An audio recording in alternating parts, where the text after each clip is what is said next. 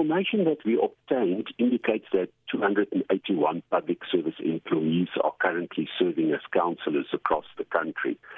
And of these 281 public service employees, 251 are from the provincial departments and 30 from the national departments, with most of them coming from the Department of Higher Education and Training. How was this matter discovered and or flagged? The Department of Cooperative Governance, DCOG, obtained the information from the IEC on those persons serving as councillors, and this was verified against the records on the PARCEL system. So currently, the unit is drafting letters to all the national and provincial departments to verify that PARCEL information with records kept by the department. Are these said councillors now, the 281 that we're talking about, are they in direct contravention of the Public Service Act? And if so, what action can be taken against them?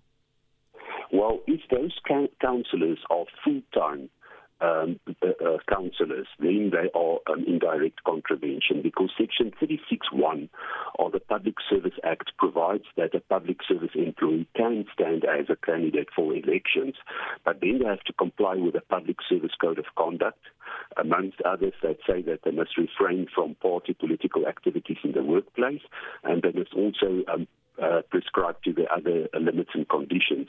Now, Section 36(2) provides them, if they become full-time councillors, they need to resign from the public service.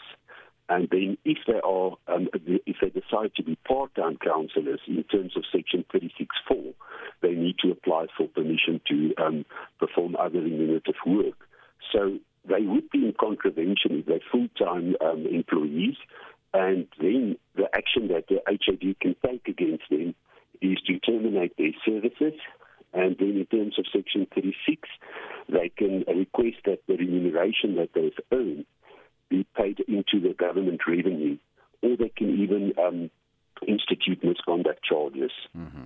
So now, Doctor, how will the departments ensure then that employees who stand as candidates for elections will inform the head of the departments of their intention to stand as a candidate for election? How will that happen? In November 2016 already, the Minister for Public Service and Administration issued a directive on other remunerative work. So if a member wants to be a part-time councillor, they need to apply for permission according to this directive to do so. Now, since 2016, we had numerous sessions that we conducted with ethics officers to explain the procedure that they must follow. And even last year, September 2021, during the Public Service Month, as we have also Public Service Month this month, the ethics officers were trained on the procedures to follow by employees wishing to be part-time councillors. And according to this, they must follow the normal processes to apply for other remunerative work, where they must have permission before they stand as the part-time officials, and then also the executive authority who received the application doesn't automatically apply, but look at if it has an impact on the person's performance and if it has an impact on the code of conduct.